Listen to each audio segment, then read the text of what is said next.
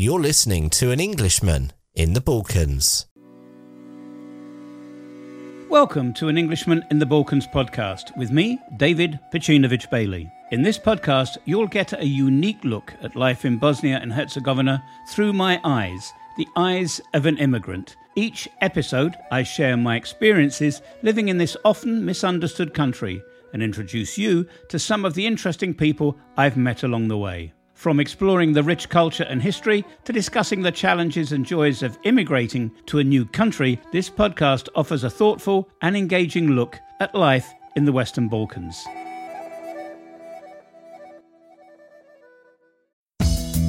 This is the Balkan Adventures Podcast, everyday life and experiences in the Western Balkans. This podcast relies entirely on supporters who help to keep us sponsor and advert-free through our community at patreon.com. You can pledge as little as $1 a month with early access to content and free giveaways. You will find a banner to our Patreon community on our website at balkanadventures.co. Thanks for helping us develop the podcast. Hello and welcome to this edition of the Balkan Adventures podcast with me, David Bailey. And in this episode, we're talking about Balkan beer. We're not talking about the beer that you get in a bottle in a coffee bar or restaurant, or even the good old Točno, the draft beer. We're not talking traditional local Bosnian beer, but rather craft beer, which is now being produced in a range of microbreweries across the whole of Bosnia and Herzegovina and the region more widely. I catch up with a microbrewery that's not been long in existence, not too far away from where I live, near the town of Laktaši in northern Bosnia-Herzegovina. I'm catching up in this episode with Nikola Garlic, the owner of the Gorstak brewery in Glamočani, which is a small village between Laktaši and Banja Luka, to find out more about what it means to be a craft brewer in the Western Balkans. But first, let's find out a little bit more about Nikola himself.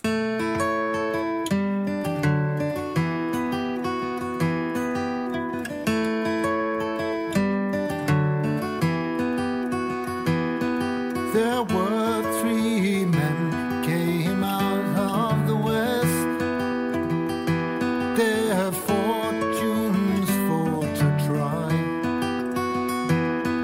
and these three men made a solemn oath. John Barleycorn must die. I'm from Banja Luka. I was born there. I attended university there. I lived there. So yeah, I'm from Banja Luka. But we're not sat in Banja Luka today. We're sat outside. We're pretty rural at the moment for a Banja Luka boy. Yeah, this is maybe halfway from Banja Luka to Laktaši. Yeah, I found this space and I decided it might be great for a small brewery, and since then I'm here. You had this dream. We were talking a little bit earlier. You said, you were a hobby brewer, and now you've turned it into the start of a commercial concern. Let's go back. With the way that Balkan culture is, that, craft beers aren't from the culture. Rakia's from the culture. Wine is from the culture, and beer is sort of like traditionally mass-produced, with every city having its own sort of brand. How did you get involved with craft beer? Well, I always liked to drink beer, and one day I found out that it was possible to make beer at home.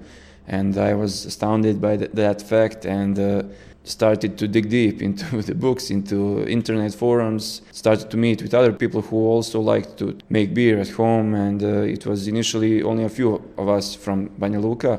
And all this started at the end of 2014, and by occasion I went to Las Vegas that year in the January 2015 for the first time as a translator for a friend of mine at a fair. I purchased the first pieces of home brewing kits there, and the rest I finished here and started to make my first beer by the summer of 2015. And the moment I tried my first glass of beer, I knew that this was the only thing that I wanted to do to the rest of my life. And from that day on, I tried to improve every new beer and try to learn all about the process. I read maybe 10,000 pages of all kinds of books and all stuff about brewing. Now I'm living my dream, that I started a year ago maybe. I sold my apartment. I invested all in this idea, and I'm quite happy how it's going right now so far. When you were in Las Vegas and you said you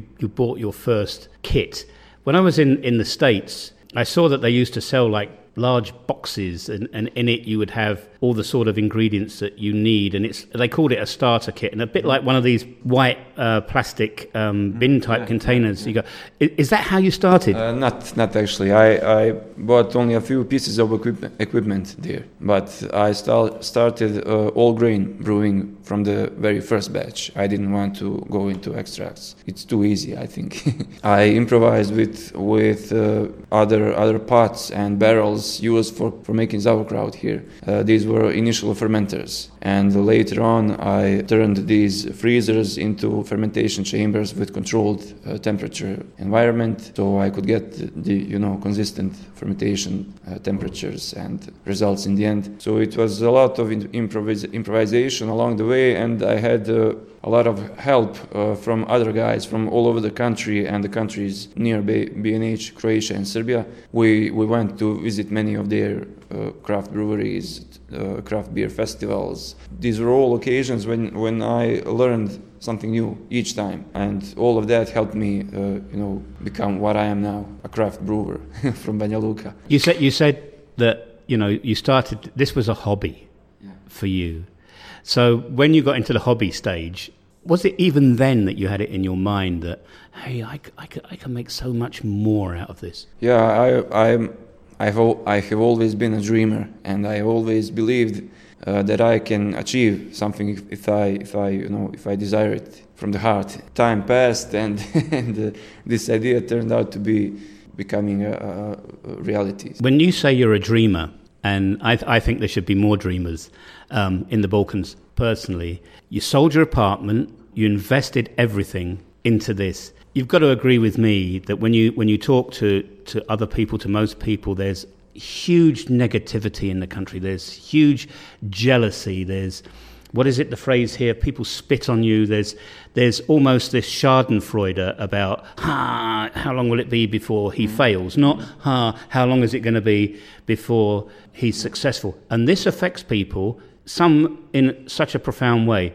You've been doing this now, and it seems that you don't care about the haters, you don't care about the negativity, but it must have been a bit difficult at times. Well, that's true, and I always try to surround myself with good, normal, positive people who will always tell me if there's something wrong. Okay, tell me, and what would you do to make it right? Don't just criticize it without offering idea how to solve it. Yes, there is a lot of negativity in the country, and people are just too much overwhelmed by the news, by the media, by all the politics and all that, and I think that's just a big waste of time and energy, and life's too short to be bothered by those things. You must try to be good with everyone else around you, and if someone is trying to achieve something, okay, support him, try to help him, don't make it more difficult for him. If you don't like what he's doing, okay, turn around and go the other way, leave him be. And that's the way I think, and people's opinion is important to me, but I'm aware of the fact that we are not all the same, Everyone has the right to think on their own. So far, as for my beers, our brewery beers, reactions were very positive, and I encountered nothing but support, really, from everybody, from both from Banja Luka, from Mostar, from Sarajevo, from all the cities. It's quite different than the general perception. The name of your brewery, your microbrewery, is Gorstak. I hope I pronounced that right. And that means Highlander. Banja Luka lies in the plain between Middle Bosnia, the mountainous region of Bosnia, all the way up through Croatia up until the next mountain ranges which border onto Hungary. So a flat part of the Western Balkans. So why did you call it Highlander? Well, there are actually mountains near Banja Luka, mountains of Manjača and Kozara, and this is where my grandfathers came from. So they were, true Highlanders, people who were tough, who were honest, who lived in harmony with everybody else around them, and sought nothing but what they could make and create by themselves. Sorry, this name is a kind of a tribute to them and to their lives and to everything I've taught from them. Also, I'm a big nature lover, and I like to spend time outdoors in the nature and so on. So Highlander is the right name for for a beer made by this brewery. How does the family feel about it, that you've actually taken some of the family roots and you've now got it firmly entrenched into your business? Yeah, well, they support me, and they are glad that I'm doing this, and they were maybe scared in the beginning, and didn't believe much that this could be actually a reality, but in time, they showed a lot of support and understanding for everything I'm doing, and it's great. My grandfathers aren't alive now, but I think they would be glad too. So this is in their name. When we sat down this morning, even though it was before 10 o'clock, and you said, "Would you like to have a beer?" And I went, why not? And there were four types on offer, and you were talking about IPAs. I didn't know, even though I'm British, I didn't know too much about the history of IPA, but you've already researched that and you know more about it than I do, which I feel is pretty cool. India Pale Ale, hundreds of years old, a beer that was designed to be shipped out to the farthest reaches of what was then the British Empire, which would then be turned into local beer, initially for the troops to enjoy. How hard has it been to recreate these original styles of beer, or which are now called craft beers, basically? I think it's the foundation for it. Here in a culture that you might not have the right ingredients, the right temperatures. There must have been a lot of obstacles for you. Well, actually, thankfully, I'm not the first one that started this hobby here. There were some other microbreweries in the country, and some of them obtained all the necessary raw materials you needed to make beer, so it wasn't a problem at all. And of course now I have access to Yakima Valley hops, freshest, best hops in the world, Slovenian hops also, and malts from Germany, from Austria, from England also, and we don't have any problems with obtaining all the ingredients, but it's always a challenge to try to recreate something that was made 200 or 300 years ago, because no one exactly knows how that beer might have tasted back then. We have all these assumptions, but we have never tried it. It's quite challenging, but it's possible, and many breweries are doing a great job in doing just that. I'm going to try my best at English IPAs and at many other spiced beers, many beers with made with some plants and instead of hops. And I also make mead, honey wine, and this is still a hobby, and maybe it will be a part of this brewery in the future. It's basically honey fermented from the wild yeasts within them, and from wild yeasts from fruits or tree bark or anything that you might find. It's very exciting to be a part of that, and to be someone who is reliving this old tradition of making beer and making mead, and it's some kind of a way to go back to the roots, to try to be part of the movement of people who try to produce as much as they can by themselves, by their hands. I also cultivate a garden. I eat my own vegetables that I grow. I also grow hops for some experiments, in beer. Yeah, I try to be as much independent as I can from all the mass-produced foods and drinks and all that. Self-sufficient. You're alluding there that you could be, you're developing, your own hops now. Bosnia hasn't, as far as I'm aware, hasn't been a country that hops naturally come from. Or yeah. I might be wrong there, but you don't normally hear about Bosnian hops being used in the brewing process, or have I got that wrong? Hops are not grown here commercially, unfortunately, but there's a lot of wild hops everywhere, anywhere you go. You know, in Banja Luka, in the very city center, you can find hop vines climbing up a building or something like that. Especially in the areas in the countryside. Also, I still haven't used them for brewing. I have them actually in the freezer right there. I harvested them, and I'm eager to see what I'm going to get from them. But it's possible, you know, to grow hops here, to make barley malt to grow for beer, but it's not done commercially, unfortunately. So we have to import all these ingredients. Is that an expensive part of the operation, the import of the ingredients to create the final product? Yes, of course. I think it would be best if we had domestic production of these raw materials, and in the end beer would be cheaper, you know, for the customer.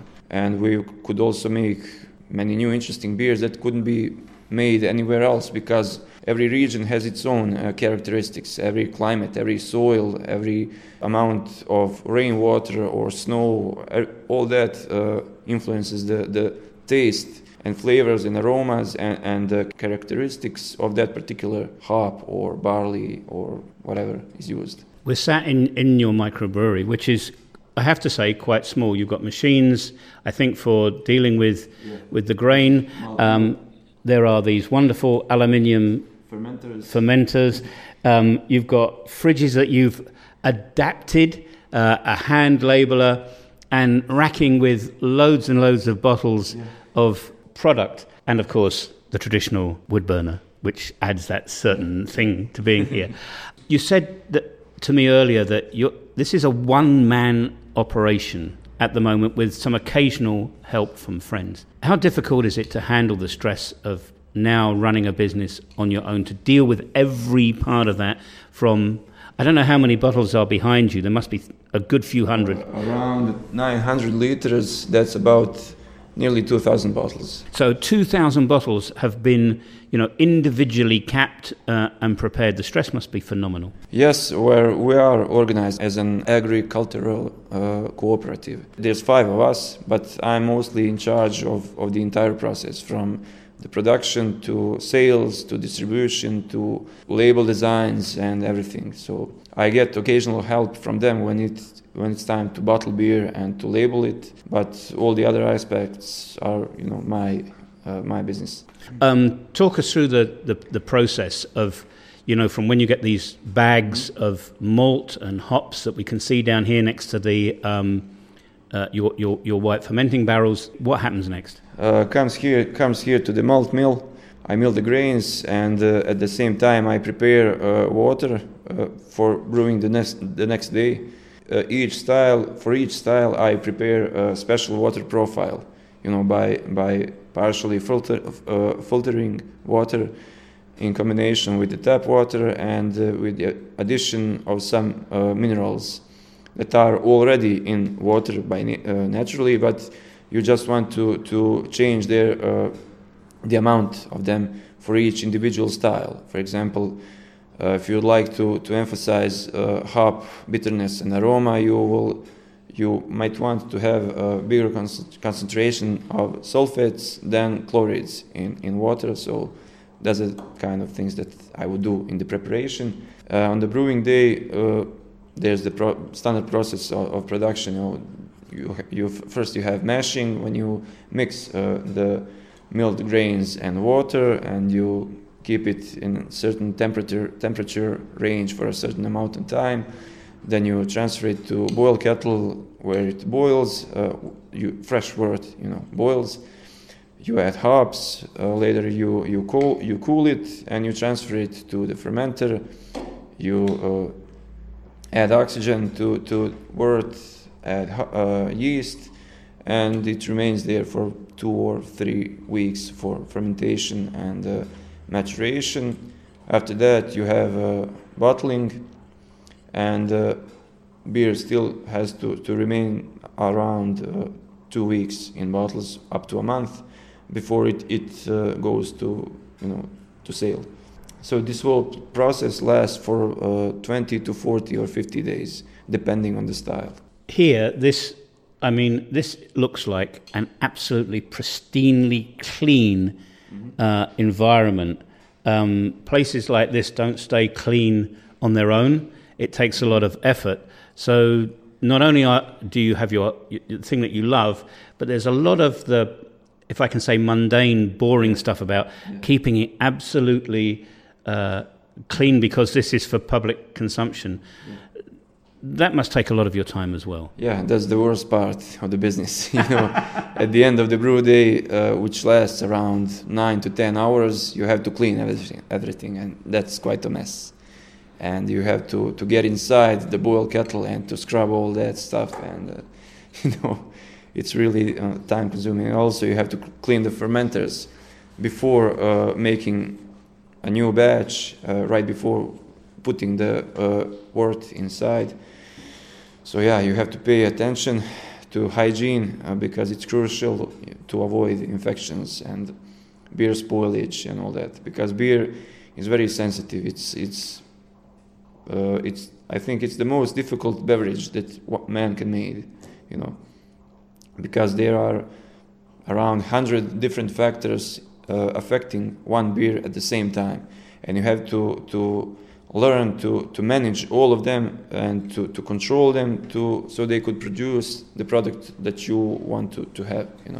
What's it been like to market it, especially that you're not an expert on it? So that's been another experience, a massive leap into the unknown for you. Well, I use all the free assets I can get because we don't have much of a budget, for paying some advertisement and all that. I realized that media are craving for good news because they don't have anything, they don't have much to write about except for, everyday politics and this politician said that, the other one replied that, and all that crap. And news like this are very, very popular and sought for. So I use that, and I just, they need good news, positive news. I need media attention, and so it's a nice way of cooperation. And also, I rely much on social networks, on Facebook, on Instagram, on Twitter. These proved as very successful tools for reaching new people that you might not meet or might not be able to talk to personally. The positivity that you have is quite astounding. What are your plans for the future? There are 4 products on the market now. You have your home brewing set up where you try out the new recipes. Everybody, and you said that you were a dreamer. So dream, and I like dreamers. I like to dream as well. When you dream either 1 or 2 steps ahead. So without giving too much away, because, I don't know, maybe somebody else is listening and wants to do the same thing, which wouldn't be a bad thing, it's stimulation. Nicola's dream. My dream is to build a small brewery in the countryside 5 minutes from here, in the village of Jakupovci. This was initial idea, actually, but it proved that this investment was as double as I planned initially, so I didn't have the money to create this also. But yeah, that's some kind of a long-term goal, to build a brewery on my own in the countryside and to present it, for tourists and everybody else as a place that you can visit on weekends and get a beer in the brewery and sit by the plum tree and watch the hills and listen to chickens and farm animals around you and just enjoy that sounds and enjoy that landscape. Finally, you've taken a massive leap of faith by selling your apartment, by starting this business and working through the obstacles to get to where you are, to try and get to that dream that you've been dreaming for so many years. If you had to give one piece of advice to anybody listening to this podcast, especially here in Bosnia and Herzegovina, that has an idea but their parents are saying, you really need faculty, you should be working for the government, and like that, what would that one piece of advice from somebody that's done it, what would that be? Learn everything that you can learn in your present situation, and you might need it sometimes. And don't be afraid to try new things. Don't stick around just in one little spot, one little place, one little job. Go outside, talk to different people, go to different environments, see how things are going in other areas, in other cities, other countries, other streets. When you think of an idea and you think it might be good, don't be afraid to try to realize it. I mean, if you went to a college to become a dentist for 10 years, I don't know, one day you might come up with another idea that doesn't have any relation to this dentistry at all. Don't be afraid to go in that field, in that area, and to try to do that. Don't be stuck by your current level of education. You can always learn everything and you can master it if you have will to do that. So everything is possible, I believe so. Some sound advice from Nikola Galic, the owner of the Gorstak micro brewery in Glamočani, a small village between Laktaši and Banja Luka in the north of Bosnia and Herzegovina. I hope you enjoyed this episode. Please subscribe to the podcast. You can find out how to do that through your normal podcast catcher, or you can find us on iTunes. But wherever you do find us, if you could leave a review, that would be great, because it means the podcast is more searchable by people looking for content from here in the Western Balkans. And until next time, please like, share and subscribe. Do join our Patreon community. It is really, really nice. It's a great group of people, and you get exclusive access to content we produce on the blog, the vlog, and of course here on the podcast. Until next time, please stay safe wherever you are. To find out more about us and where we live, why not check out our blog at anenglishmaninthebalkans.com. See you next time.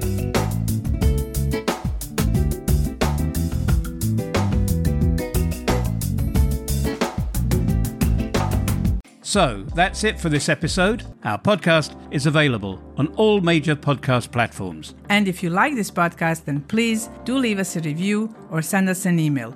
Thanks for listening, and we'll see you on the next episode.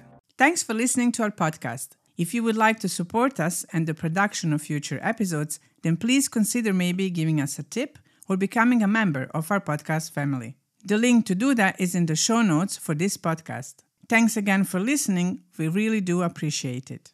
To find out more about us and where we live, why not check out our blog at anenglishmaninthebalkans.com.